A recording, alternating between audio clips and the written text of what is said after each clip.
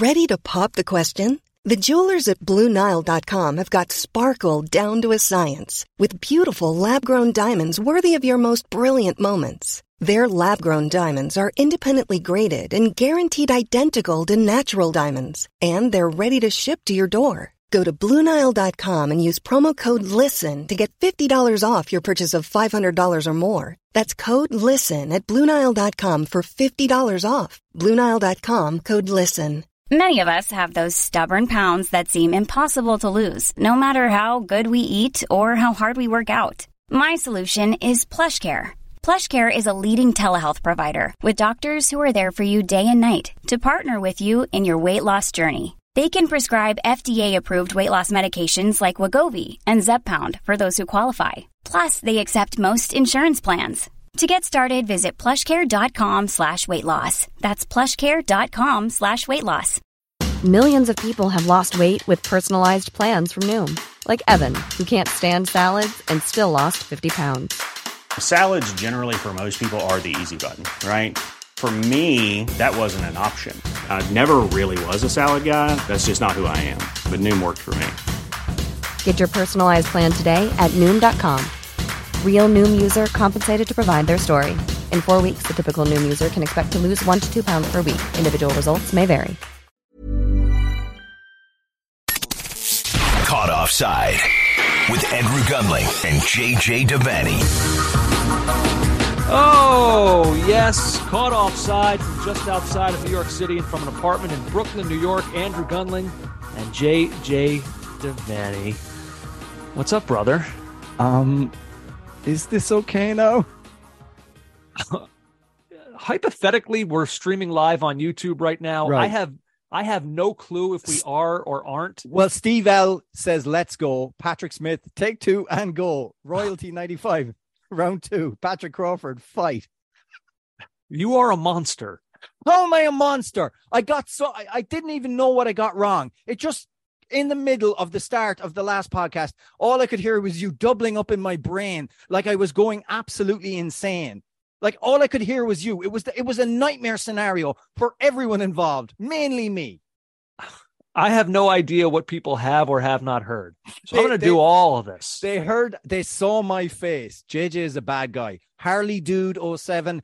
This isn't my fault. I don't know what happened, but we're back now. And so what?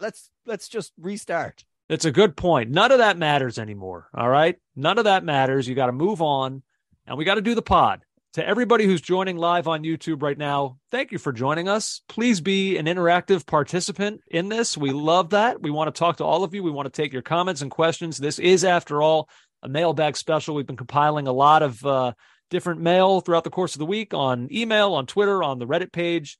So we've been taking all that. Apologies in advance if something you submitted does not get through tonight. I know there was a ton that came through, which is awesome. We love that. That is so cool that all of you guys responded the way that you did. And that's why we're able to do these mailbag specials, because of everybody out there who wants to be a part of it and who asks great questions and has great comments. So it's awesome. What's up? And I should say, no channel has chimed in. JJ at the start of the fail live stream. I hope everything goes wrong. Like, yeah, why just say that? Just exactly. Asking for it, man.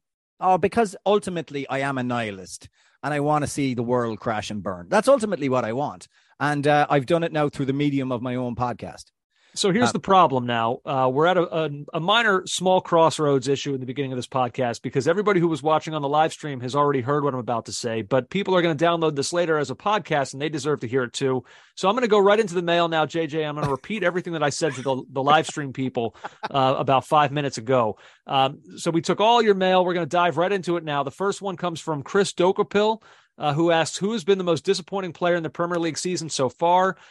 For me, of all the questions we got, I thought this was actually the easiest one to answer. I'm curious what you make of that after I say it, but I went with Mason Mount of Chelsea just because I did not, at no point did I think his season was going to go this way. He's now actually missed 4 straight games for Chelsea. He had never missed more than 2 in a row for them prior to this.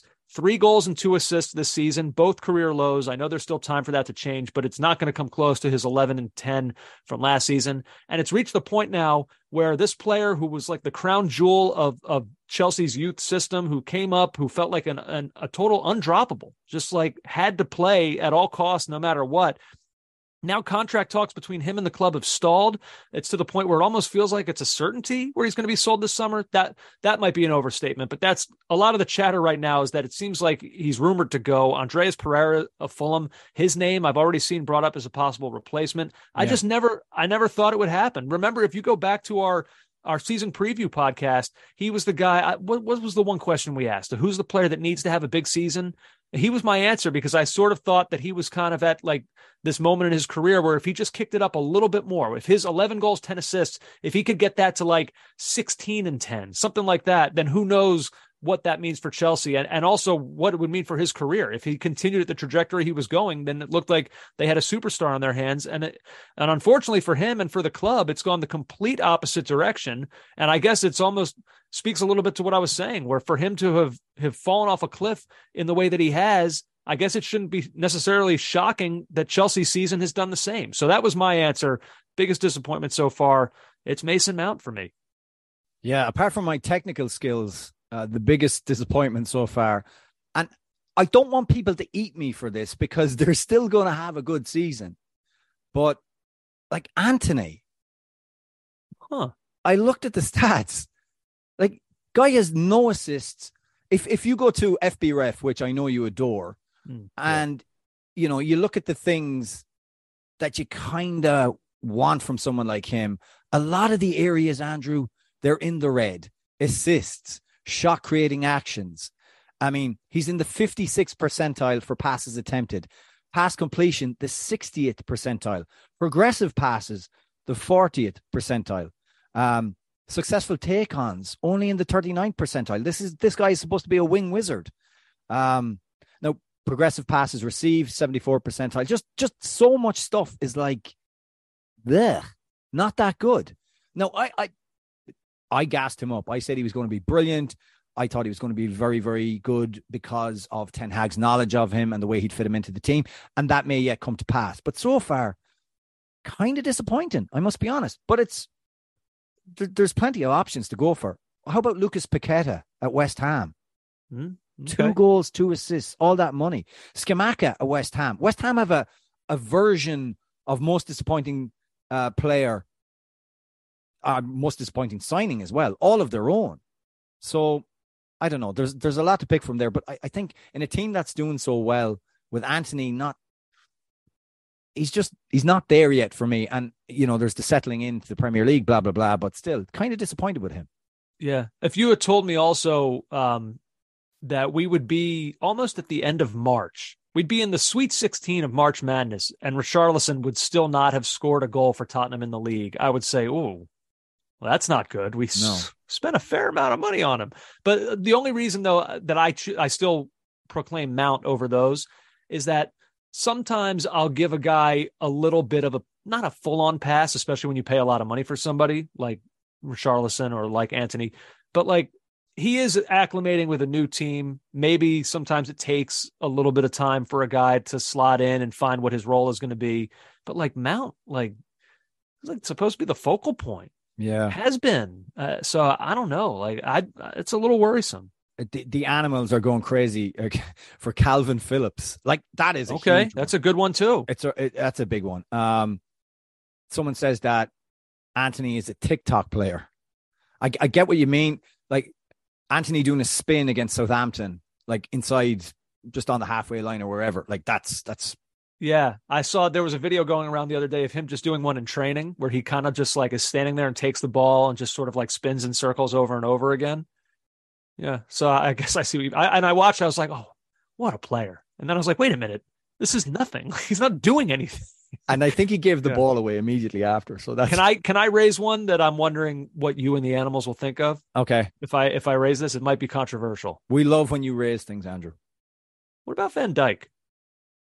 Yeah, I would say so. Especially considering last year, everything that was done by Liverpool. And that was his first season back after the ACL. So you would have thought that would have been the slow season. But this has kind of been the decline season. And there's been such big moments. Like Bournemouth is fresh in the memory. Like he was so poor in that game. I'm not saying he was alone, but he looked particularly bad. Yeah, I'll take Van Dijk. Okay. All right. Well, there we go. We're off to a nice restart here. Let's continue. You want to read the next one? Yeah, sure. Enrique Velasquez. As a Bayern fan, I admit I'm a little biased, but why do you think some clubs like Bayern get criticized for buying talent within their league, but when other clubs do it, cough, cough, Man City, it doesn't seem like as big of a problem? Is it just the fact that the Premier League itself has a deeper pool of good teams? It seems like the issue of top teams hoarding top players is a problem across all of the major leagues and not just Germany. Thanks, love the pod. P.S. Tell Andrew to visit New Mexico where he can get a burrito smothered with red or green chili sauce and cheese and eat it with a knife and fork. Oh, with a pitchfork even. Oh, New Mexico. By the way, I'm a huge Breaking Bad guy. I'm so in love with their skies out there, Andrew. The sky. I get that, actually. I want to make fun of it, but I actually know what you mean. If you watch Breaking Bad and you see the different sunsets and sunrises, it seems like a fascinating place. It's kind of how I feel watching Yellowstone. Yeah, you're Montana. obsessed with Yellowstone. I think it's unbelievable. I should say too, the last question I said was the easiest for me to answer. This was not far behind for me. This is super easy. It's a problem when rich teams hoover up all the talent, and then when they win the league forever. Yeah, that's the problem. At least, and by the way, people do focus on Man City. Maybe the English media don't enough. Well, that was the other thing I was going to say is, like, are we sure that City aren't criticized for buying Premier League talent? They absolutely do. I think someone wrote the line, it was grimly predictable that they'd hoover up Haaland and they'd hoover up Grealish in the same, So, but the point being, City get criticized. Bayern get criticized because they hoover up all that talent from below them, even from competing teams. I mean, how many times have they raided Dortmund, who should be their natural rival in the league? And the only difference with the Premier League is that Liverpool and hopefully Arsenal this year will have broken up a little bit of the City monopoly, whereas Bayern Munich have gone pretty much unfettered for the last almost a decade or so. But this is burying the lead on Bayern Munich tonight, isn't it, Andrew? Well, yeah, but before we get to that part, it's like, I mean, you raise a good point there that, like, at least Man City have won 4 of the last 5 titles, but at least they have been, with a couple exceptions maybe, but it's been pretty competitive. And it looks like this year, I mean, if they may very well not win the title this season. So, like, there is competition in this league, whereas Bayern have won 10 straight. But here's the thing, though. Like, 10 straight, obviously, that says almost everything you need to know. But JJ, like, the margin by which they win these titles is why I think people get annoyed and roll their eyes when they see Bayern continue to bring in high-profile talent, especially talent within the Bundesliga. I'm going to just go through real quick. These are the margin the margin of difference between them and the second-place team in their titles. 8 points, 13, 13, 2. So you do have one close one there. Then 21, 15, 10, 10, 19, and 25 points. Like, that's ridiculous. And I know they're in the midst of a title race right now. They're back 1 point, but like this is non-competition, entirely non-competitive seasons in the Bundesliga. So when they sign a player from within the league, like, it increases a gap that already feels like it's the size of the Grand Canyon. So I would think most Bayern fans could see that. Like, taking Lewandowski from Dortmund, like, that's soul crushing. It really is. Now, here's the thing. Like, but I'm saying all this and it sounds like it's criticism of Bayern. I'm not necessarily criticizing them. They have their eyes on Real Madrid, PSG, Man City, Barca. Like, they're trying to win the Champions League. And so to do that, this is what they have to do. They're not doing anything wrong. They've got to build as great a team as they possibly can to compete in that against those clubs. So, like, I get it, but by the same token, if you're a Bayern fan, understand that people are going to roll their eyes when you continue to do this. Like, it's not fun. It's not fun for the league. So, that would be my answer. Yeah, you can't be immune to that. You just can't be. And like they're FC Hollywood. Actually, that's the perfect segue. They continue to be FC Hollywood. So Bayern in the news today in a huge way. In the last few hours. That's true. Breaking news even. Managerial move. Nagelsmann gone. Tuchel in. Oof. It goes to show how high expectations are there. They're 1 point out of first. They're in the quarterfinals of the Champions League after just shutting out PSG. Shutting out Mbappe, Messi. I mean, Manager gone. I mean, it's tough what they expect there. It's so I went straight away to like some contacts that we have from down the years in the pod about like why has this happened, and there's a lot of people who are just like they're reeling from this right now. Like Nagelsmann was the young, in football terms, sexy manager with all the ideas, and he was going to do this and he was going to do that, and like he has achieved like mostly what has been expected so far. I'm sure being effective in the Champions League is a big part of his remit. I did not see this coming. And nobody I've spoken to saw this coming. There has to be some tensions between him, Salihamidzic, and the rest of the board for this to happen. And I don't know why.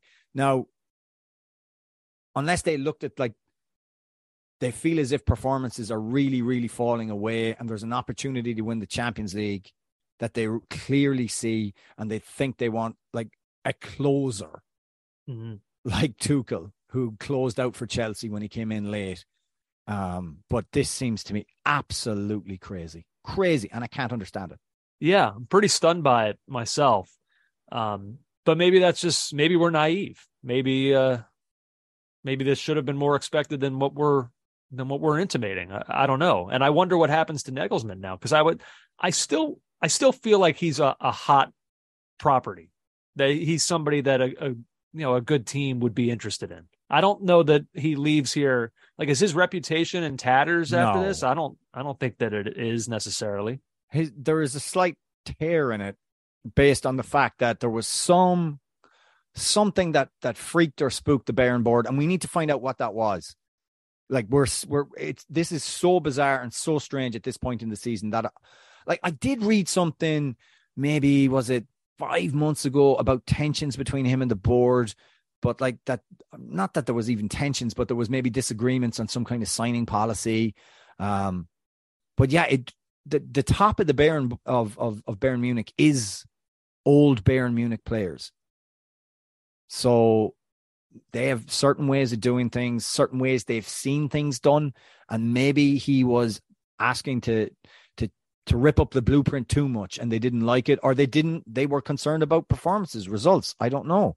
But I couldn't see this coming. And now the obvious talk is that Spurs should immediately pounce on Nagelsmann. Like that is the guy to get in straight away. I personally don't see that happening. I think he'll be reeling with absolute shock from what's occurred here. I have no explanation for what's happened. Well, if he's looking for a career rejuvenation, I don't know that North London is the place for him. No, maybe not. Maybe not. But you're right. But absolutely, his name will be mentioned. Tuchel's name was being mentioned. One that I was not into, by the way. No. I don't care that he has a Champions League to his name. Wasn't into it. Maybe I'm wrong. I don't know. You can tell me I'm wrong. Jonathan Hanks, I don't feel good about Tommy Tuchel headed to Bayern. Tactics Tommy ends up in Bayern Munich. I don't know, and I don't know why this has happened. It's pretty interesting. So yeah, Bayern Munich in the midst of a Champions League run, making a pretty big managerial move. Do you want me to grab the next one? Yeah, please. Ryan Atherton. Mm-hmm. Hey guys, just want to say huge fan and appreciate all the hours of precious enjoyment to your podcast over the years. Been a fan of the pod for 2 years and a fan of Barcelona for 11. And I am shattered about the accusations on the club and want to hear your thoughts. As well, if you think this will hurt their chances of signing players. Messi return this summer? ? Thanks again. All the best from Massachusetts, Ryan. Let me deal with the Messi part of it first. I mean, the guy who literally, I don't want to say he bankrupted the club, but like trying to keep him bankrupted the club and put them in such an invidious position. So like, I don't see him coming back. I don't see how the money would work.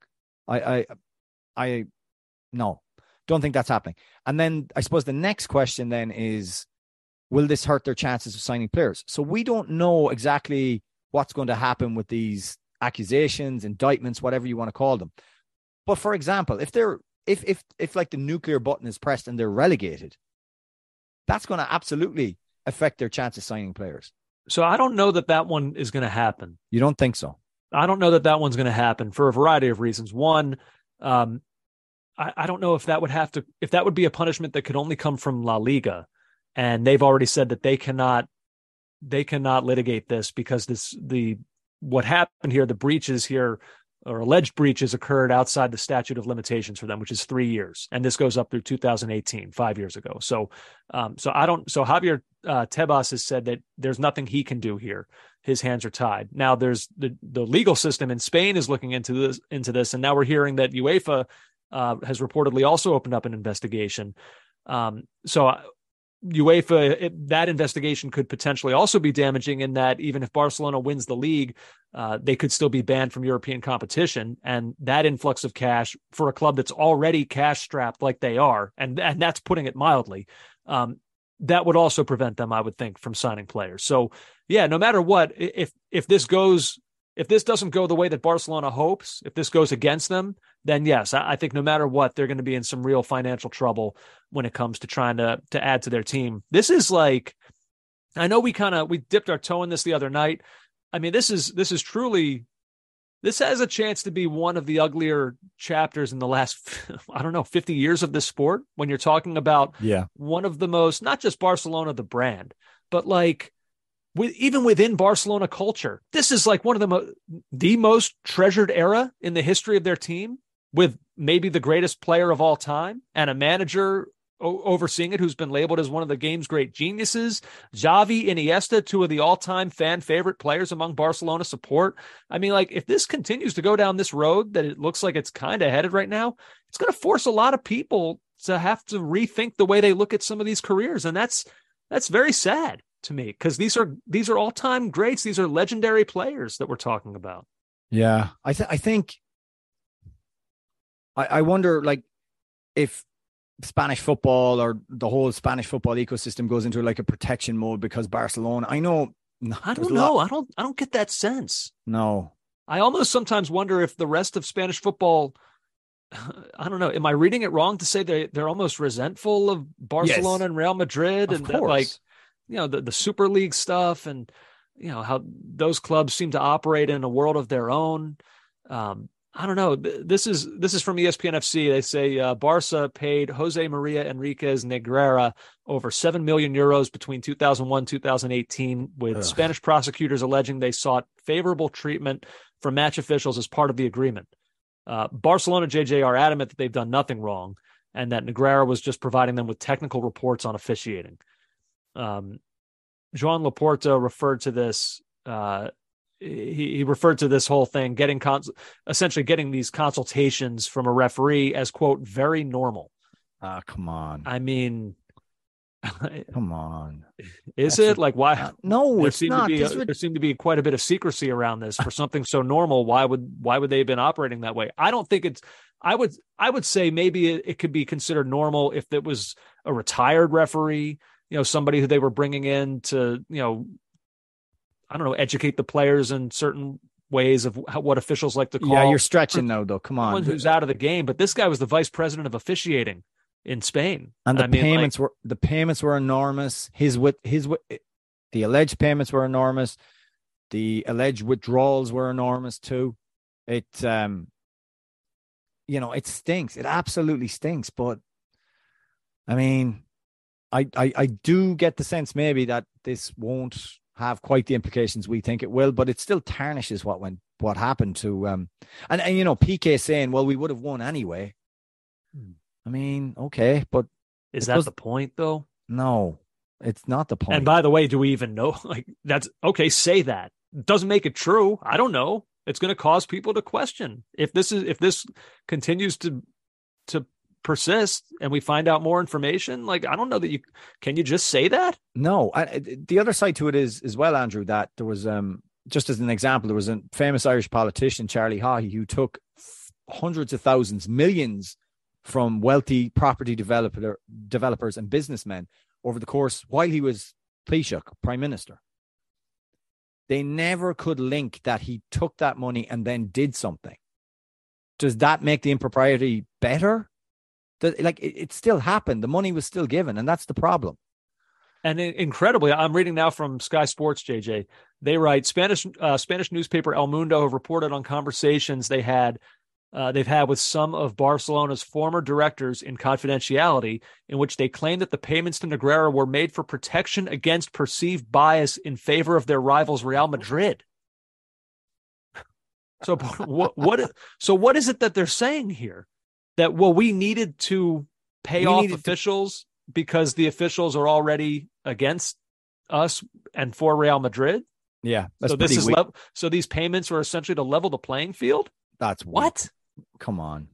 I hope that's not a defense that they're actually going to make publicly. I mean, it says El Mundo is saying that these conversations were held in confidentiality, which I guess they're operating under the same confidentiality rules that Greg Berhalter was. What was that called, JJ? Something house rule? Yeah, the Charter House rules. Yeah, that's a thing. Yeah. I told you my deepest secrets. I told your deepest secrets to someone else. Okay. Charter House rules. Yeah. Nope. Nah, pretty flimsy. Yeah, so I don't know. We'll see if UEFA, they've opened up this investigation. We'll see what comes out from it. But, oh, man, like, look, it's a weird thing because I'm not a Barcelona fan. I'm not a Barcelona hater, but I love this sport. And, like, while I want justice to be served, if Barcelona were paying off officials for 17 years through all this, I want that to be known and I want them to be punished for it. But I also kind of hope that it's not true. I'm sort of hoping that, like, there is a reasonable explanation because I don't know. I know what I saw. I loved what I saw. I don't want to now have to question what I saw. Like, as someone who loves the game, I just, you hate this stuff. Like, you hate it with, the scandal that went through Italian football.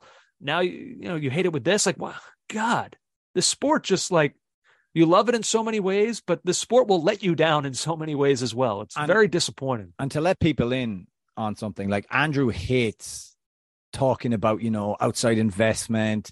Andrew just wants to talk about the sport. I'm a very simple boy. Yeah. The simple boy in Andrew. Oh, jeez. The simple boy in Andrew's brain doesn't want to have to deal with any of that kind of stuff, any of that kind of impropriety, anything that tarnishes things that's murky. He doesn't want to know about it. So, no, I want to be an ostrich. Yeah.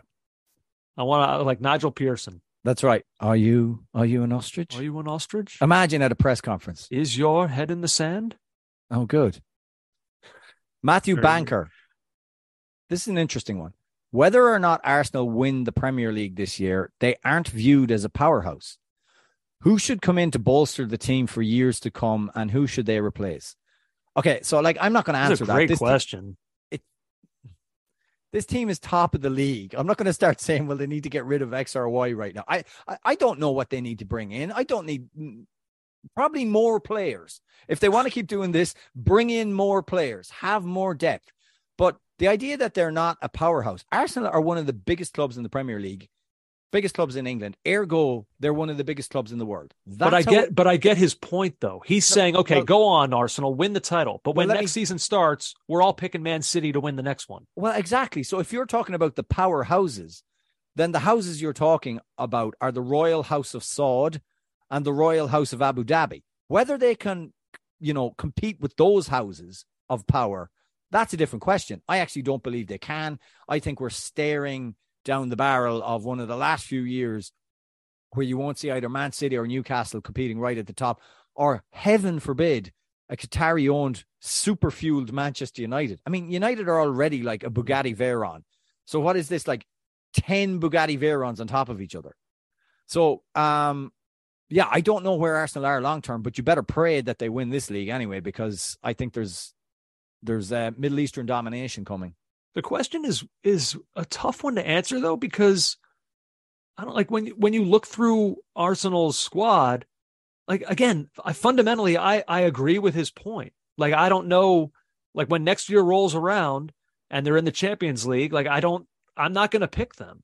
But, like, by the same token, they'll have won the Premier League, arguably the toughest league in the world to win. And I look at their squad and it's like, nothing jumps off the page to me as like an obvious answer to, okay, well, they have to get better there. They got to replace this guy. Like, it's not simple. Like, no, it's not simple, but I would say they could do it another center back, another quality center back. I would look at, say, Kieran Tierney. But like Saliba and Gabriel, like, are you not comfortable moving forward with that as their center backs? But like with Ben White as like a hybrid, like no, when you need no, him no. to fill in at center back, or when you need him to be out wide, like he can do both. If you've learned anything from Liverpool, you need to stockpile your centre backs so guys can come in and cover guys who are injured. Look at Kieran Tierney. I think from in terms of Zinchenko, like he's fantastic. Is there any way you can get some kind of person who can come in and replace him at striker? I think they could do with another striker. Yeah, I actually do. So, I mean, up front, we're talking about, like, obviously, look, Bukayo Saka is a gem. He's not going anywhere.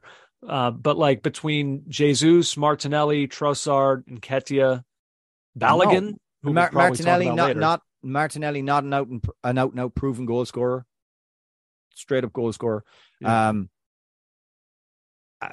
Who else did you mention there? Trossard, great player, not an out-and-out goal scorer. He's not that kind of player. He's more a fella that makes things happen rather than a finisher.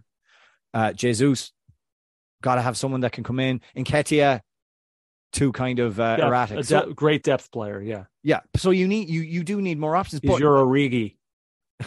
I just think Arsenal have done fabulous this season, and I almost don't want to talk about the future with them, although it's something they'll have to. I mean, who's thinking about this in a title race? I'm not. Yeah. Well, that leads to our next question, JJ, which... Well, Lucas makes a good point here he says, I don't think anyone's going to think of them as a powerhouse until they actually win the league. That's the only silver bullet to win the media. Never mind winning the media, Lucas. You're going to be Arsenal Premier League champions is going to attract a higher caliber of player again.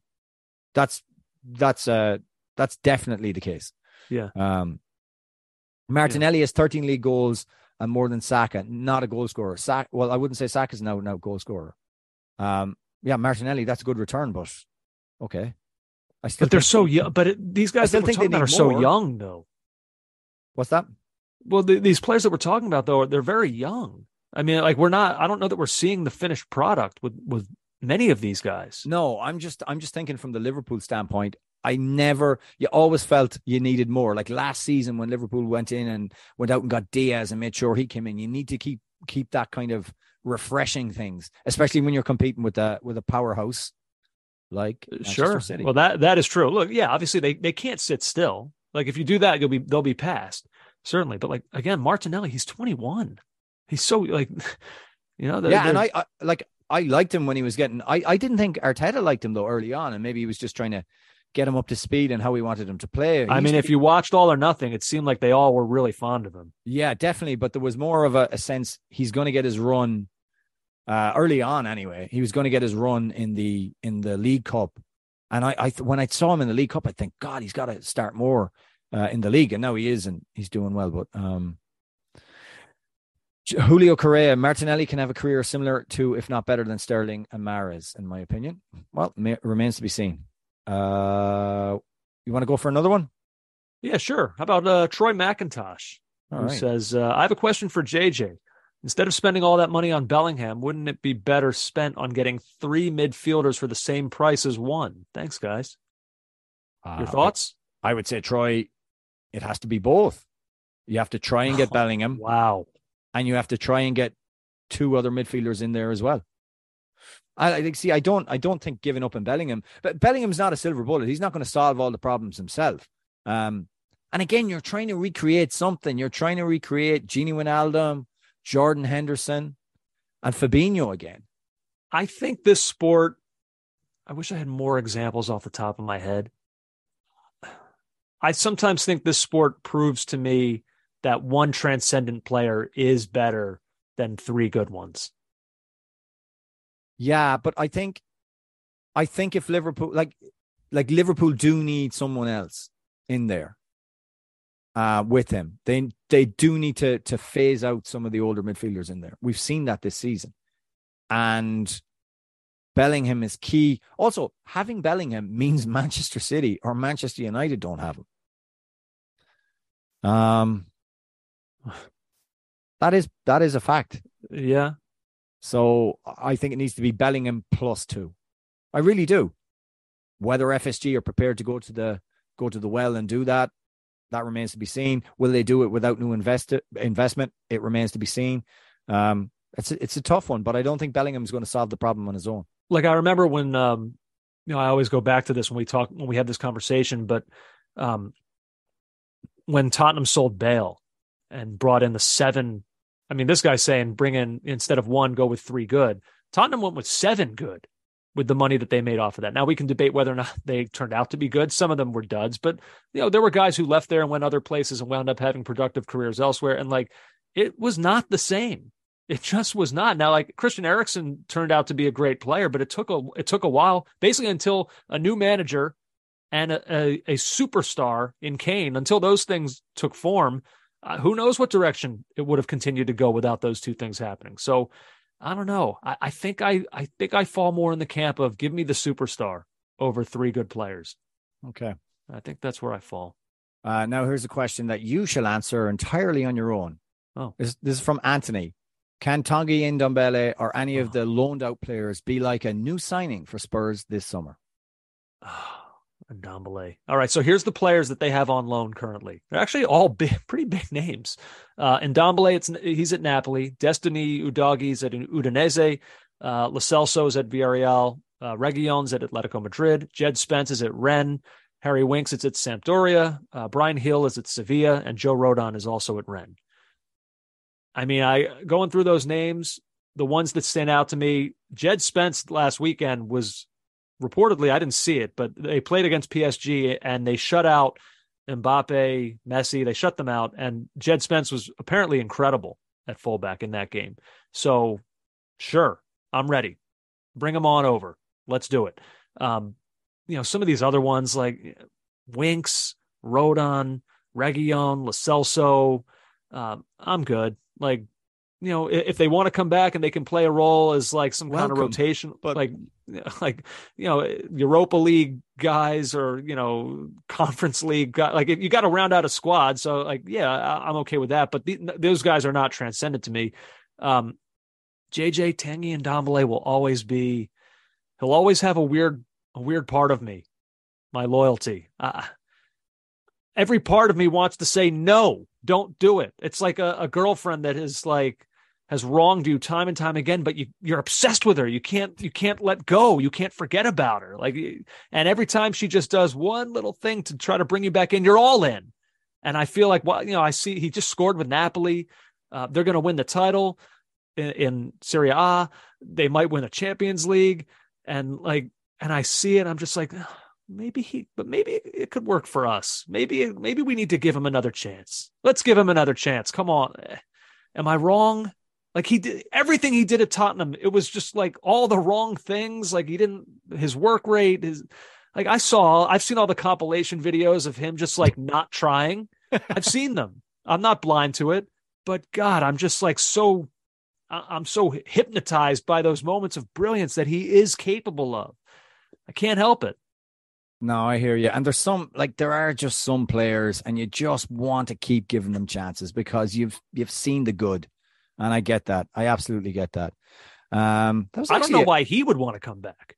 Well, why would he, in the position he's in right now, why would he? Right. I don't. So, but I mean, it may not be his choice. Andrew. I know it may not be his choice, but he could say no, and he could be disgruntled, and but yeah, that one is always going to be a weird one to me. Kyle goes to the other side of North London. Well, not quite. He played in a few places with news of Ozil's retirement today. I'd love to hear your thoughts on his career, as it certainly was an interesting one. Oh man, was it ever? Can I give my defining moment from his career? Because look, he's a World Cup winner. He spent 7 seasons at Arsenal. I had no idea that he was there that long. Well, the last 2 were kind of they really in the were. darkness. Yeah, they were. But the defining moment for me, maybe not the defining moment, but the moment that sticks in my brain is Bloemfontein, South Africa, 2010 World Cup, round of 16. The 4th goal, Germany versus England. Mesut Ozil racing away from Gareth Barry to centre for Thomas Muller. And I watched it again today, and Andrew, Ozil running past Gareth Barry. It was as if a 19th century 70-year-old man that had worked in the mines all his life had just been put in midfield and was trying to catch up with this guy. It's so galling the way he breezes past him. It's almost. I don't know if this says more about Ozil or Gareth Barry. Ozil wasn't exactly known as an Usain Bolt out there. Absolutely destroyed him. But don't forget, he was so much younger then, and he destroyed him. But the best part of the move, and the most Ozil part of the move, was he slows down because Muller has to catch up, and he's been faced off by one of, I suppose the consensus would be, one of the best defenders ever to play in England, Ashley Cole, and he slips the ball through his legs, outside of the right boot, through his legs, and finds Thomas Muller. It's so subtle. It's so perfect. It was, it was an absolute destruction. But it's interesting what, when reflecting on his career, Arsene Wenger speaking to us was probably one of the most insightful things that's ever happened on this podcast. Well, you asked him directly about Ozil, if I remember. So I found ESPN's article. They still have us up on the website in some form. Speaking to ESPN's Caught Offside podcast, yes, Wenger quelled the notions that Ozil can be trouble in the boot room. He was not difficult to manage. He was a guy who had a special quality as a creative player and needed to have fun. He's an artist, and these guys are a bit more sensitive. They need support and an environment that pushes them to give their best. Kind of like an Arsenal Kyrie Irving. And you asked, so Wenger provided, Kyrie Irving. Kind of. Wenger. Whenever I see that term artist, that's how Durant described him. Like that's just what I think of. Wenger also provided advice for Arteta, once his player at Arsenal, on how to best utilize someone like Ozil. You have two ways to see a football team. You get everybody to do the same intensity of work, the same defensive work, or you find a compromise. You have a more creative player in the team who can do less defensive work, but you build a team around him who can compensate for these deficiencies. That is what you have to think about. Now, that is exactly what you couldn't do. At that point in the league, with Mauricio Pochettino's press, with Jurgen Klopp's constant, perpetual motion, you couldn't do that. You couldn't have a passenger. Wenger is totally wrong in what he said to you there. You can't have a guy like that unless he's willing to put the work in and do the real hard yards. And at that point, he really wasn't anymore. Yeah. My memory of Ozil, when I think about his career, maybe I'm just sort of like rejecting the bad stuff, but I thought he was really a great player. Like one of the best passers that this league has seen.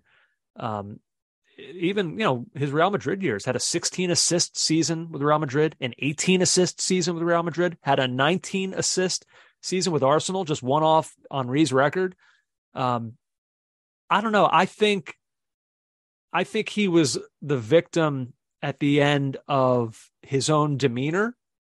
I think he was the victim a little bit of his contract and what he was being paid weekly. I think that a lot of Arsenal fans just could not get past the fact that, on the field, for however good he might have been, he was not living up to, what was it then, 350,000 a week?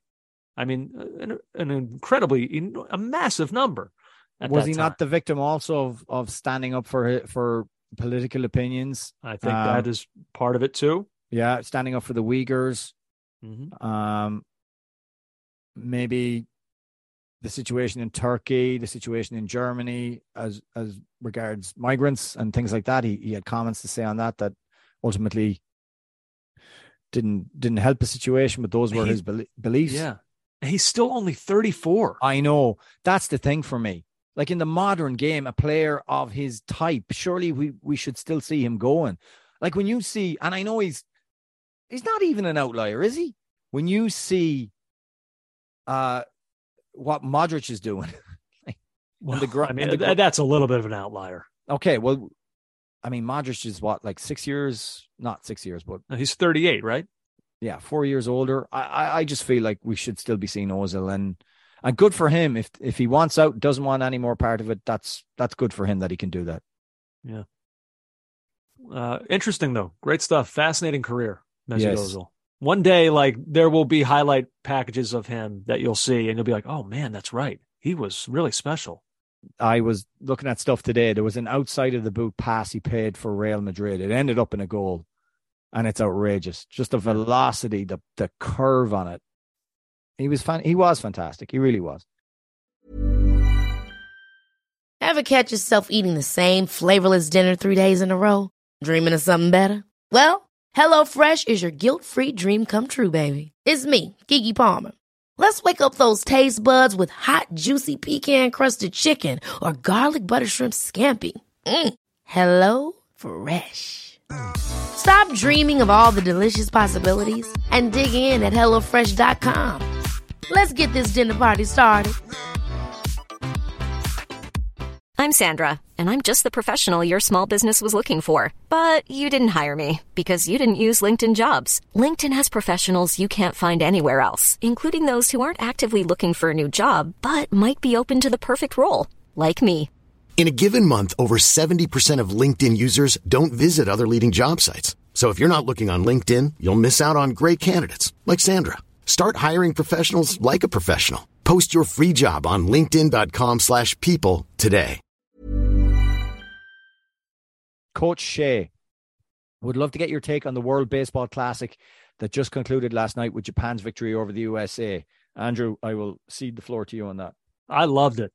Mm-hmm. I loved every second of it, except for that second of Mike Trout striking out against Shohei Ohtani. I didn't love that part. But this tournament, like, I don't know, I felt like this felt like a moment where this tournament crossed a threshold from kind of like nuance, sort of like niche competition that like hardcore baseball fans were sort of into something more mainstream. I mean, over 5 million people watched the final in the United States. That's a good number. That's a really good number for something that was on FS1, wasn't on regular Fox. So, like for me, it's now become this is a thing now. Yeah. Like the next one's in 2026, and I will be excited about it. I'll be interested who's going to be on this team. Who's going to commit? Who are they going to try and grab? Like, it's something that I will look forward to. The only thing I wonder about with it is, are they playing at the right time of year? That's the question I was going to ask you. Like, this feels like a tournament that deserves no impediment. And the impediment is the start of the regular season in Major League Baseball. Here's the problem. There is no time of year with this sport where there will not be impediment. Because the problem is, like, what was the one thing really missing from this tournament? Marquee starting pitching. None of those guys, none of like the Cy Young candidates, they're not there. And does so, that like, in some way make it better? No, if you want this tournament to really have prestige and like real gravitas to it, and I'm not saying it doesn't mean something, it meant something. You could see that it did. But for it to be the best version of itself, it's got to have all the best players. Okay. And so if the tournament's being held in March, these pitchers are just warming up. They've been resting their arms. They are fragile. I would say that a starting pitcher in baseball is arguably the most fragile athlete in American sports. The way they're handled, every pitch is monitored, every movement, every warm-up session. And so, like, really, you're going to have a guy who is being paid this amount of money, who you're handling so delicately. Now in March, when he's supposed to be tuning up for the season, you're going to throw him out there into a series of winner-take-all intense scenarios against the best hitters in the sport. Like, you're going to have a guy, you're asking guys to go from 0 to not just 60, 0 to 75 in the blink of an eye. Pitchers can't do that. So having the tournament now, it complicates that. You could say, okay, well, let's do it in the winter. I still think you would run into that problem. And I think there are some guys too who just want to have the winter off and a little bit of time away from the sport. At least when they're doing it now, you've got a bunch of guys who are saying, well, I can either go to spring training and play baseball, or I can do it in this super fun environment in a tournament like this and play baseball. Right. Like, if you do it in the winter, you do have guys who might be a little more hesitant because they just need some time to decompress. The other thing I was thinking of is if they do something mid-season, there's a week off for the All-Star break, double that, make it 2 weeks. See if you can squeeze the tournament in a 2-week window. Maybe that one makes a little bit more sense. All of these ones come with different pitfalls. Yes. And I'm not saying this one is bad. Ultimately, you're saying this tournament needs more shine. And it's close. I think it got it. I think this tournament, it got a lot of that shine. This was this felt like a marquee event in a way that I don't necessarily remember previous WBCs feeling. So I'm excited for 2026. Yeah, a lot of people just absolutely loving it here. Tanner Lefevre or Lefevre.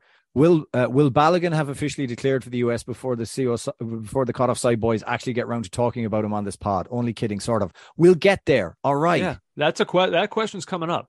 It's coming up. But sometimes you got to save your best stuff in these situations because you got to keep people wanting more. Django Bango. Andrew looking very Jake Gyllenhaal tonight. Just add him to the list. When you're a generic white male, you look like name a white male. And he's Andrew. You can find him in me. You are an everyman. Yeah, literally. Misael Romero got a question, pod related. When did you guys know that, 1, the podcast was going to be a success, 2, you would need to make the move to independence? Okay, well, I can answer the first one. Yeah. I swear I'm not blowing smoke. I'm not trying to, I'm not kidding when I say this. When the day you and I met, when we had lunch, and like, I could tell right away, I was like, okay, this is actually going to, like, this, I can't guarantee how many people will listen because, like, I don't know what our reach is going to be because neither one of us are famous, but I know that what we're going to do is going to be good and fun. And I think that I feel that has more than bore itself out over the last however many years. I would say deadly serious. When I met you first, I thought, cold and no, cold and distant. No, I definitely think when we met, we had a rapport. We seemed like we were into the same kind of stuff. And then it was just a case of like you went on vacation, and then when you came back, we were going to start. So, no, like success. I always knew we were going to get on, and people would enjoy what we did. Reach and all that came much later, actually. But yeah, what about the second part to the question about independence? That's a trickier one. That was kind of, we'd been thinking about it and weren't sure how we would do it. But independence was somewhat foisted. Well, I left. I worked at ESPN for 16 years and then I left. Yes. That became a problem. It did become a problem. Fair enough. But yeah, we wanted to, like, I'm not going to say that there was a ceiling for us there, but it felt like there kind of was. There definitely was. There was a periodically we get promises about doing X or Y, and they were never fulfilled, and they were never really followed up on. And I know you don't feel comfortable talking about this, but I do. There was a lot of talk. We weren't regarded in any real fashion by any of the higher ups. Not really. But our numbers were good enough that no one would say, hey, we got to get rid of these pair of dolts. And so that is, yeah. I don't know. I think breaking, like what we're doing right now, this YouTube live stream, like we wanted to do stuff like this. I don't know that those things were going to happen there. Merchandise, which is something I promise, I know it feels like people think we've been talking about it forever. When's it going to happen? Like, we're working on it now. Like now it can be a reality. Whereas before, I don't know that it could have. No. If we wanted to do live shows, things like that, it just, I don't know, whatever sorts of, interesting and different things that maybe we wanted to do. It felt like being independent was going to give us a chance to do those things. Just to address one quick one from Noah Arterburn here. What benefits did you have with being an ESPN as opposed to independent, other than popping up in the feed next to the FC pod? The reach of ESPN is just phenomenal, guys. It's absolutely phenomenal. So getting out there, and it's no joke to be on the ESPN FC feed. Yeah, that last part there. Other than that, Mrs. Lincoln, I mean, saying other than popping up on the ESPN FC feed, well, that, I mean, once that happened, then we really took off. Right. I can't even it's hard for me to put into numbers how many people found us that way. Yeah. I mean, so that was everything. And look, I will say that for two guys, again, I know I've said this before, for two guys who are not really former players and who are not really famous, having those 4 letters attached to this podcast gave us, I think, an instant credibility that maybe, I don't know, had we earned it? I don't know. I think I'd like to think that over time we've shown that we earned the right to have been a part of ESPN soccer coverage, but right out of the gate to have that, I mean, I don't know. And so having that and being kind of handed credibility, I think mattered. And so it was great. Like those were great years. It was great. I have no real complaints. Yeah.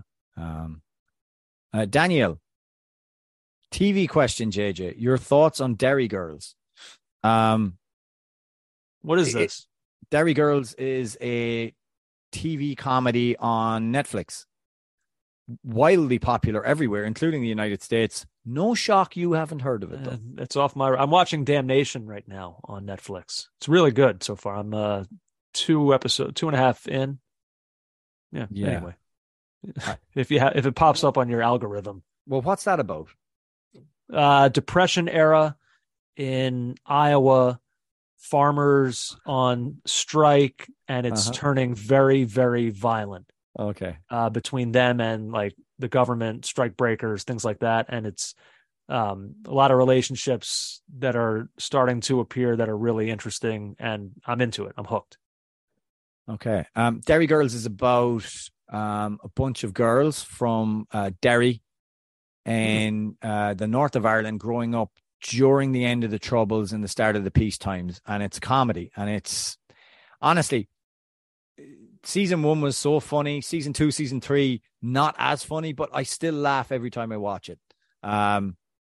It's, I don't know, maybe growing up and going to Catholic school and things like that. I didn't grow up in the north, so I didn't have that kind of, tension, constant tension of the background of violence, but very, very funny. It's a very, very funny show. Honestly, Daniel, I really like it. Okay. And I think everyone should go and watch it. JT just did a wonderful article about their Klassiker between Ajax and Feyenoord. Oh, that's Karl Anke. Karl Anke did that. Yeah. For the Athletic. What are your bucket list of rivalry matches you'd like to attend? Honestly, any of them.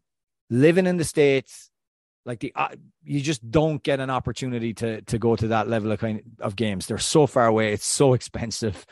And honestly, I wouldn't say I haven't been to Celtic versus Rangers. That's right up there. That was number 1 on my list. Yeah. And I know it's cliche, but I just think seeing El Clasico, I just think would be cool. Yeah. But not when they're on tour. Like, no. I want to see the real thing. Yeah, none of that. I've no interest in any of that. Sorry, guys. And it's like just when they played in Miami. Like, yeah, it's just not, it's not the same. So literally any of them. And I would like a friend of mine was just at the Bombonera for it.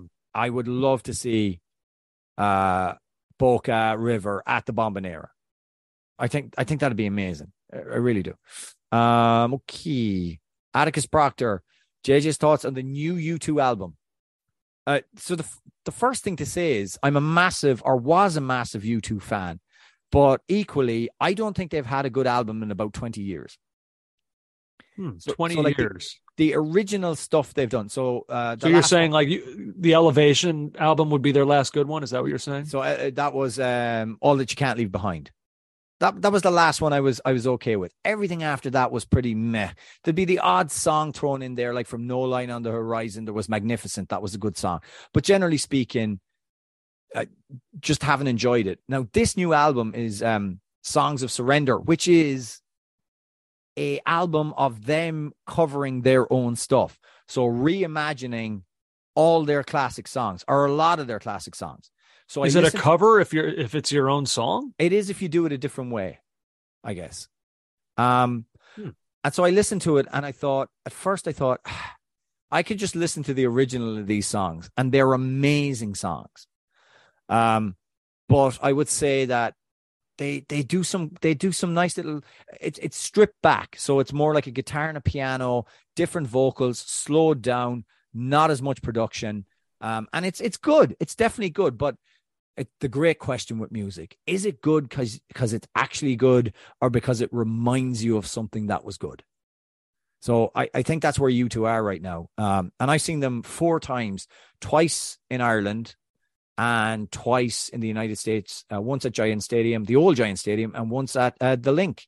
So, yeah, It's Noah, are they going to download it to all of our phones again? Oh, that I hated. That was annoying, man. Really that backfired annoying. on them big time. But I don't think they took a big negative PR hit there that I don't think they were expecting to take. I think No. they thought they were doing everyone a favor. No, if it was possible to have, downloaded Achtung Baby to everybody in 1992 when it came out, or 91, everyone had been like, yeah, this is great. But even then, it's an invasion of your privacy. Let me give you my music. No, yeah, don't want that. I saw them once in 2001 in Philly, and an angry curmudgeon threatened to throw my friend over a balcony that night. That's grim. It was unbelievable. Sorry, that's more of a curmudgeon to threaten that level of violence. Everyone in the stadium, or in the arena, it was at the Wells Fargo Center, then First Union Center. But it's a concert. It's a U2 concert. Everyone is standing and singing along with every single song, except one man who was seated and refused to stand up and was furious with my friend who was standing. We were in the row in front of him. No. And he was furious with him. And he was screaming at him, cursing at him. And finally, he leaned over and said, I'm going to throw you over the effing balcony, because we were in the first row of the upper deck. Oh. He said, I'm going to throw you over the effing balcony if you don't sit down. So my poor buddy, we were juniors in high school, I think, at that point.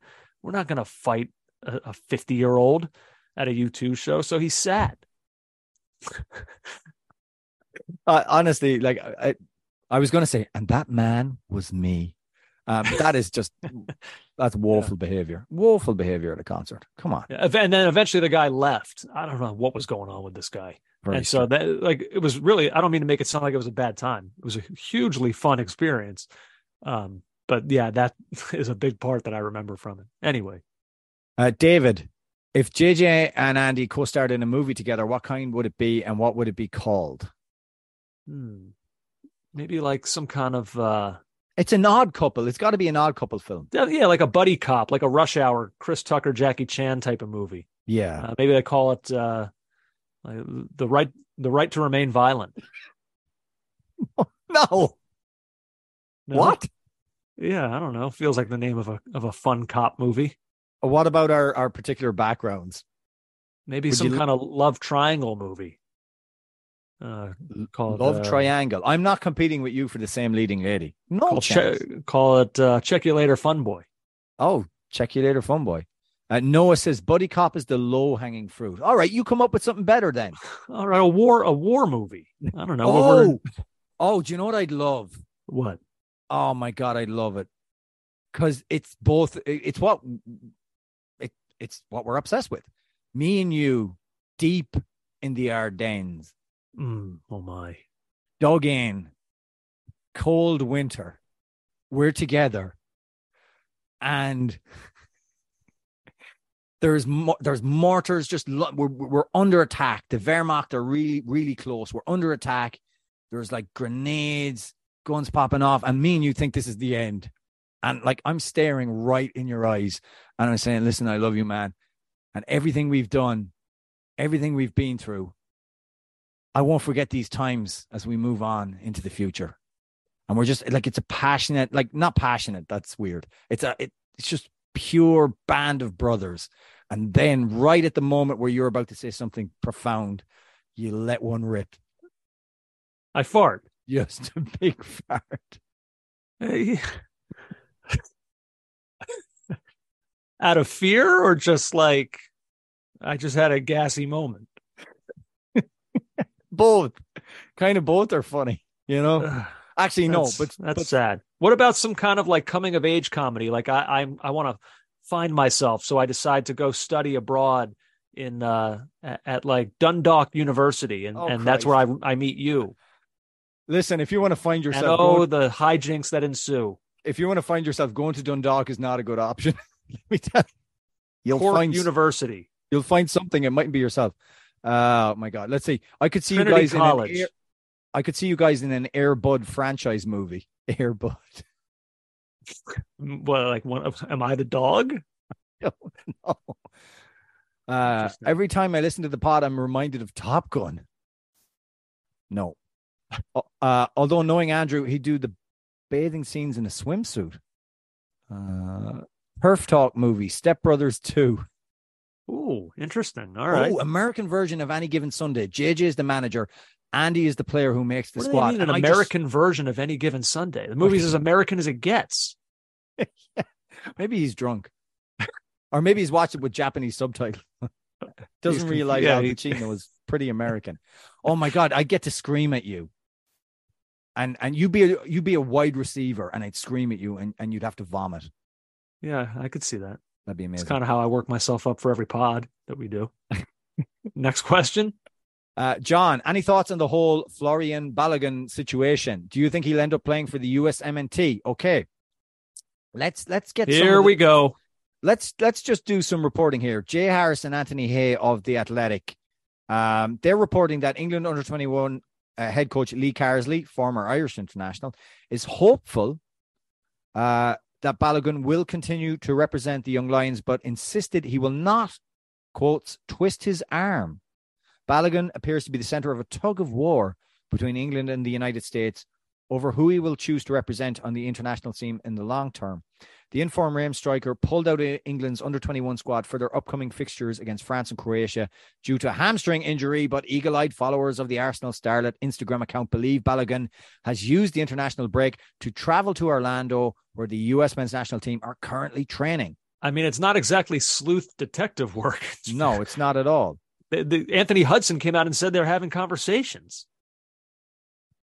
I think this is happening.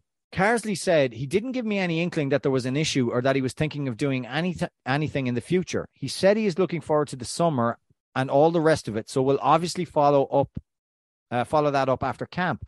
I'll make sure that I go over to France. I've been to France a couple of times now to watch the players, and I'll make a point of going over and meeting Flo. I mean, I think we are on. I think this is like alarm bells ringing. We are on red alert. I feel like this is, I don't know.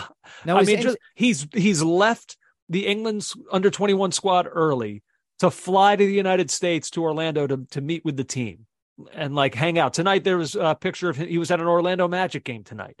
Like this is, I don't know. There's a lot of things going on here that it's starting to feel more and more unlikely to me that he would do all these things and then not commit to the U.S. Especially with the age profile of the team is like so many key young players. It feels like he would just like slot in perfectly with this group.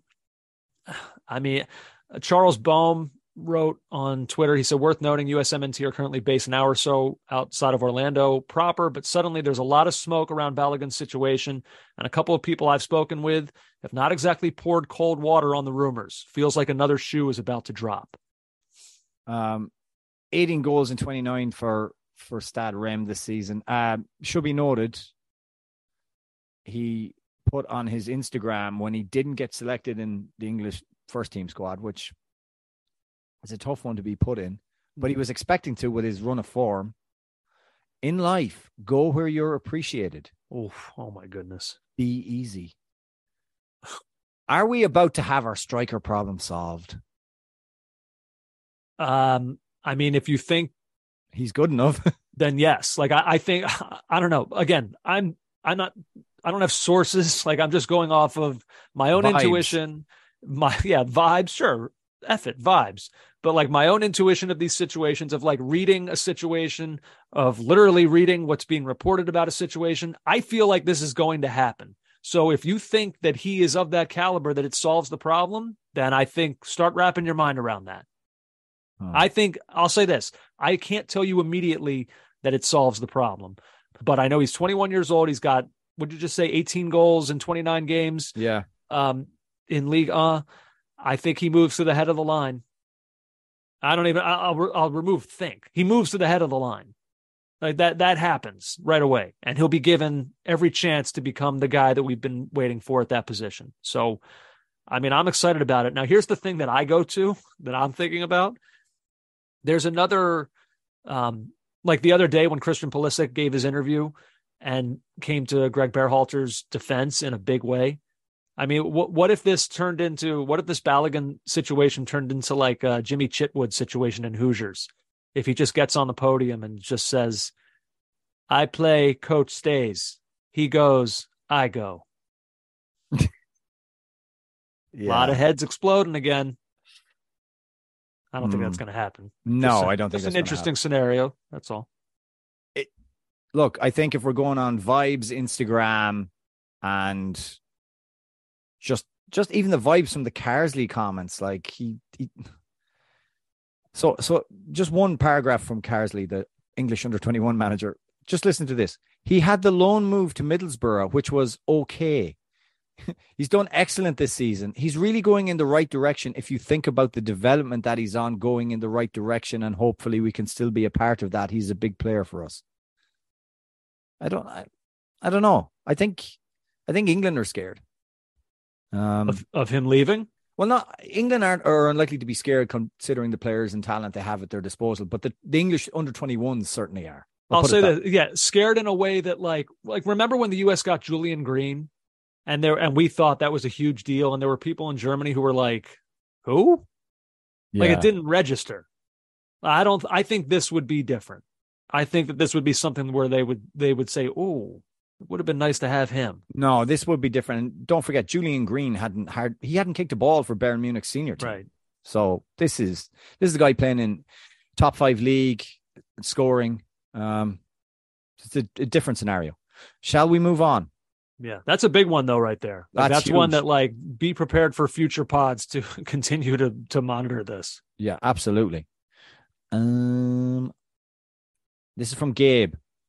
I'm just listening to a recent episode, A Broken Man, and you mentioned service members and the anniversary of that massive catastrophe we know as the invasion of Iraq. As an army vet who served in Iraq 2004-2005, I appreciate the thought. It's important we remember that dark part of our recent history, which has affected so much to this day. Hopefully we have learned from it, but I'm not holding my breath. Thankfully, clearer skies were ahead for me as I was later twice stationed in Germany where my love of football blossomed. To this day, I'm a fan and club member of Borussia Dortmund, who I began to follow during Jurgen Klopp's tenure. Talk about timing. Just thought I'd pause the episode to write in per your request, although I'm not one of those you had corresponded with previously. Thanks again. Keep up the good work. Don't forget to throw us BVB fans a bone now and then. We notice you when we do. All the best, Gabe. All right, Gabe, thank you for that. That's very nice. Yeah, it was nice of him. Appreciate that. I have a question for you along those lines. Yes. So on the last pod, when you read that out, you started it by saying something to the effect of, I forget the exact thing you said, but something to the effect of like, Andrew might be mad at me for doing this. Yeah. And I was like, uh-oh, where are we going? Yeah. And then it was essentially a thank you for your service moment. Why would I have been mad about that? Not that you hate the troops or that you. Yes. Thank you for clarifying. No, but I was thinking A, of the clock, and B, of sometimes the clock. You're thinking of 2016 me. 2023 me doesn't care. Sometimes I just get the vibe that when I go off on a tangent, you are resistant to that tangent. I'm going to need proof of when this has happened. These claims, and for that to be the tangent that you'd think I would get mad about, I think I deserve an apology. I apologize. I misread the room. You sure did. Misread your room specifically. Okay. Well, thank you, Gabe. Thanks, Gabe. Toby Schwartzbauer. What an excellent last name if you were a center midfielder from Austria in the 1930s. Toby Schwartzbauer. Talk about how happy JJ is that Ted Lasso is almost over. I haven't watched it yet. I'll get to it. And it's not that first of all, it's not that I'm happy that it's over because people are still going to keep talking about it. It's part of the culture. It's part of the vernacular right now. It's that they were at the White House the other day. Yeah. And they got some really cheap White House laughs. Like unbelievable stuff. And that's the thing for me. It's not that I hate that people like it. It's that I just don't understand how. I cannot wrap my brain around it. And whenever I talk to anyone, they say, oh, I love it. And I say, I just don't find it funny. To a man, to a woman, they respond, well, yeah, I mean, it's corny, all right. And some of the jokes are a bit, but I just like it. And I don't understand that where that comes from. By the way, in terms of happy it's over, I DM'd Jason Sudeikis the other night to see if he had time to come on the podcast. He lives in Brooklyn. What the hell? Yeah, his DMs are open because, like, whether I like it or not is kind of irrelevant. So many people do that we should probably talk about it on the podcast. Is that not right? No, that's very big of you. I'm stunned to hear that. I don't think of you as a big man. I am huge. Wow. All right. Lana Del Rey. JJ is such a hipster. I wonder where that came from. I don't understand. Why someone would think that about you? Yeah. Anyway, so yeah, I don't hate it. I don't watch it. I just come on. Let's not tell lies here. I do not understand how people can like this thing. So if that means that I hate it, fair enough. And Evan Workman rounds us off. I'm just curious what you make of the random clips that you'll have to help me here, Andrew. I'm just curious what you make of the random clips that go around of Ronaldo floundering in the Saudi league. Does any of it make you guys sad? Love the pod. You guys rock. So, I mean, Evan, I haven't actually, maybe there are ones of him like, I don't know, being slow or being 38 or tripping over his feet. I don't know. I haven't seen them. The only ones I see of him was of that free kick he took last week or whenever it was, where he drills and it's literally 40 yards. Like the fact that there's a team saying, yeah, go on, hit that makes me wonder about the Saudi league. And he leathers it. And the wall is pathetic. It just goes straight through the wall, skips under the goalkeeper's body and into the net. And I mean, it's a decent strike from that distance, but like, it's nothing. You're not like, oh my God, have you ever seen anything like that? I haven't seen the clips of him floundering, Andrew. Have you? Yeah, I saw one, but yeah, but it wasn't, I don't know. It was nothing crazy. I mean, it's, I saw, I don't know. I'm not the guy who's going to revel in it. And also like, let's keep some perspective. Like he's 38. Yeah. So like, it's okay if he's not, I don't know, like Pele out there or Ronaldo of 5 years ago out there. Like, it's okay. Like, I don't know. To me, like, it's normal. It would be weird if he was like, I don't know, nutmegging everyone and, spinning his way through the midfield and like going coast to coast. Like, I'm okay with like whatever he does over there. I don't know. I'll be honest. It's kind of off my radar now. But like, I'm not gonna like, if he's not performing up to some elite level that they were expecting, I'm not gonna take joy in it or laugh at it. Like, I don't know. I'm generally just like content with whatever his career has become. He's 38 years old. Like it's probably winding down. It's not weird to me that he would have some moments that like could make for a funny video, like negative highlight compilation. Like that's probably normal at this point. Scored twice today for Portugal. He did. And in doing that, we should mention he scored twice. He celebrated becoming the most capped men's player in history. So he registered his 197th international cap. It's just wild. Celebrated by scoring twice. Once from the penalty spot. The second was a free kick, which was a great free kick. But I watched it slowly and I tweeted about this. I'm going to get some abuse. But his standing foot is so close to the ball that when the standing foot arrives first, obviously, it's right on top of it. And I think it causes either the ground or the ball to pop just that tiny little bit. And so when he hits it, he absolutely smashes through the back of the ball because it's raised a bit. And that's where you get the velocity from it. I spent at least 20 minutes slowing the video down on YouTube. And I think I found the moment where the ball just pops a bit. But however, an amazing strike. And that second goal saw him make history. The first player to score 100 competitive goals in men's international football history. 100 competitive goals, men's international football history. Yeah. Right back into the side after the World Cup. Yeah. I mean, eventually they got to say goodbye, but not yet. Not quite yet. Not if he's still scoring. Scored twice. I know one's has penalty, still landed. We have a message here from Darcy. Each time I look at Andrew's background, I hear Ron Burgundy. I have many leather-bound books and my apartment smells of rich mahogany. Yes, I am very important. You're very learned. Very, very learned. I mean, these books are not exactly War and Peace. I've got Jeremy Roenick's autobiography, Bill Simmons, the book of basketball, which I actually do love. Yeah. And as long as that book is, I've read the whole thing. Yeah, I don't know. It's I got some here that you probably like, actually.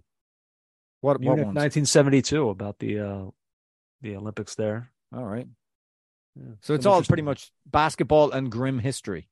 Yeah, kind of. Yeah, that's sort of my wheelhouse. And that, Andrew, was the podcast. Oh, man, what a podcast this was. Always love the mailbag pods. Even though, I mean, we'll do another one of these, I don't know, a month or so, whenever, but still we always try to get to as much mail as we can during the course of normal podcasts. So don't stop at CO Soccer Pod on Twitter, caughtoffsidepod@gmail.com. The Reddit, I've seen that the Reddit pages have been flying lately. I have one issue with the Reddit stuff. And it has nothing to do with the people involved in it. It has everything to do with me. Everything to do with you. Oh. That is supposed to be, it's fine for us to, as they say, I see them say sometimes that they know Andrew and JJ are lurking about. It's fine for us to lurk about and just kind of see what's going on and what the comments are and what are people liking, not liking. That's fine. But you are now engaging and being combative and mean to people. No! And this is their space where they should just be able to speak freely about the show, and now they're fighting with you. What is that? Can't you just let them be? I have got into debates on it. I don't think I've been in a fight yet. A fight? You get in there, you're angry. I know your tone. You're angry in there. You're just... There's a song by The National called "I'm Afraid of Everyone." That's you. You're afraid to engage in any kind of combative matter. I've gone in there and I've seen when some negative things are written about me, and I think, all right, well, this is their space to air their grievances. So let them. If that's how they feel, then so be it. What are you talking about? You literally internalize those things, and then they form a massive tumor, which is one day going to explode and kill us all. Don't you give me that. I think you got to rethink what you're doing. All right. These are the animals. They're in their own cages. They don't want the zookeeper coming in and messing about. Oh, you're not even the zookeeper in the situation. The Lana Del Rey. What's wrong with JJ fighting with the animals? We love it. That's what Twitter's for. All right. These are the real fans. They don't deserve your venom. By the way, I so wish that was actually Lana Del Rey. It's not. It's the Lana Del Rey. Chris Ramirez. Hey guys, going into my first big boy job interview Monday. You guys have been part of my life for the last 5 years. Much appreciated. Chris, you are gonna kill it. Brush your teeth. Can't have bad breath in an interview. Make sure that your nice shirt, go in fully suited and booted. You'll be great. That's your advice, huh? Brush your teeth. As if he's not doing that already. I don't know what his oral hygiene is. What do you think of our listeners? I wonder sometimes. Well, we do call them the animals. Hey, this was super fun. I love this. Thank you so much, everybody who got your questions in.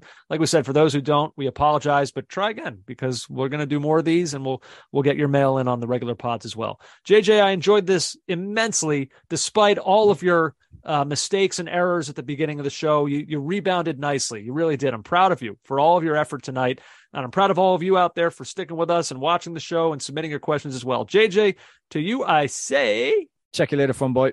I'll see you. Take care, guys. Take care, everyone. You've been listening to the Caught Offside Soccer Podcast.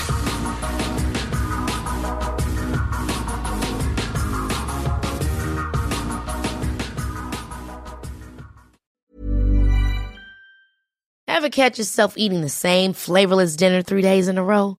Dreaming of something better? Well, HelloFresh is your guilt-free dream come true, baby. It's me, Keke Palmer. Let's wake up those taste buds with hot, juicy pecan-crusted chicken or garlic butter shrimp scampi. Hello Fresh. Stop dreaming of all the delicious possibilities and dig in at HelloFresh.com. Let's get this dinner party started. Mom deserves the best, and there's no better place to shop for Mother's Day than Whole Foods Market. They're your destination for unbeatable savings, from premium gifts to show-stopping flowers and irresistible desserts. Start by saving 33% with Prime on all body care and candles. Then get a 15-stem bunch of tulips for just $9.99 each with Prime. Round out Mom's menu with festive rosé, irresistible berry chantilly cake, and more special treats. Come celebrate Mother's Day at Whole Foods Market. Planning for your next trip? Elevate your travel style with Quince. Quince has all the jet-setting essentials you'll want for your next getaway, like European linen, premium luggage options, buttery soft Italian leather bags, and so much more. And is all priced at 50 to 80% less than similar brands. Plus, Quince only works with factories that use safe and ethical manufacturing practices.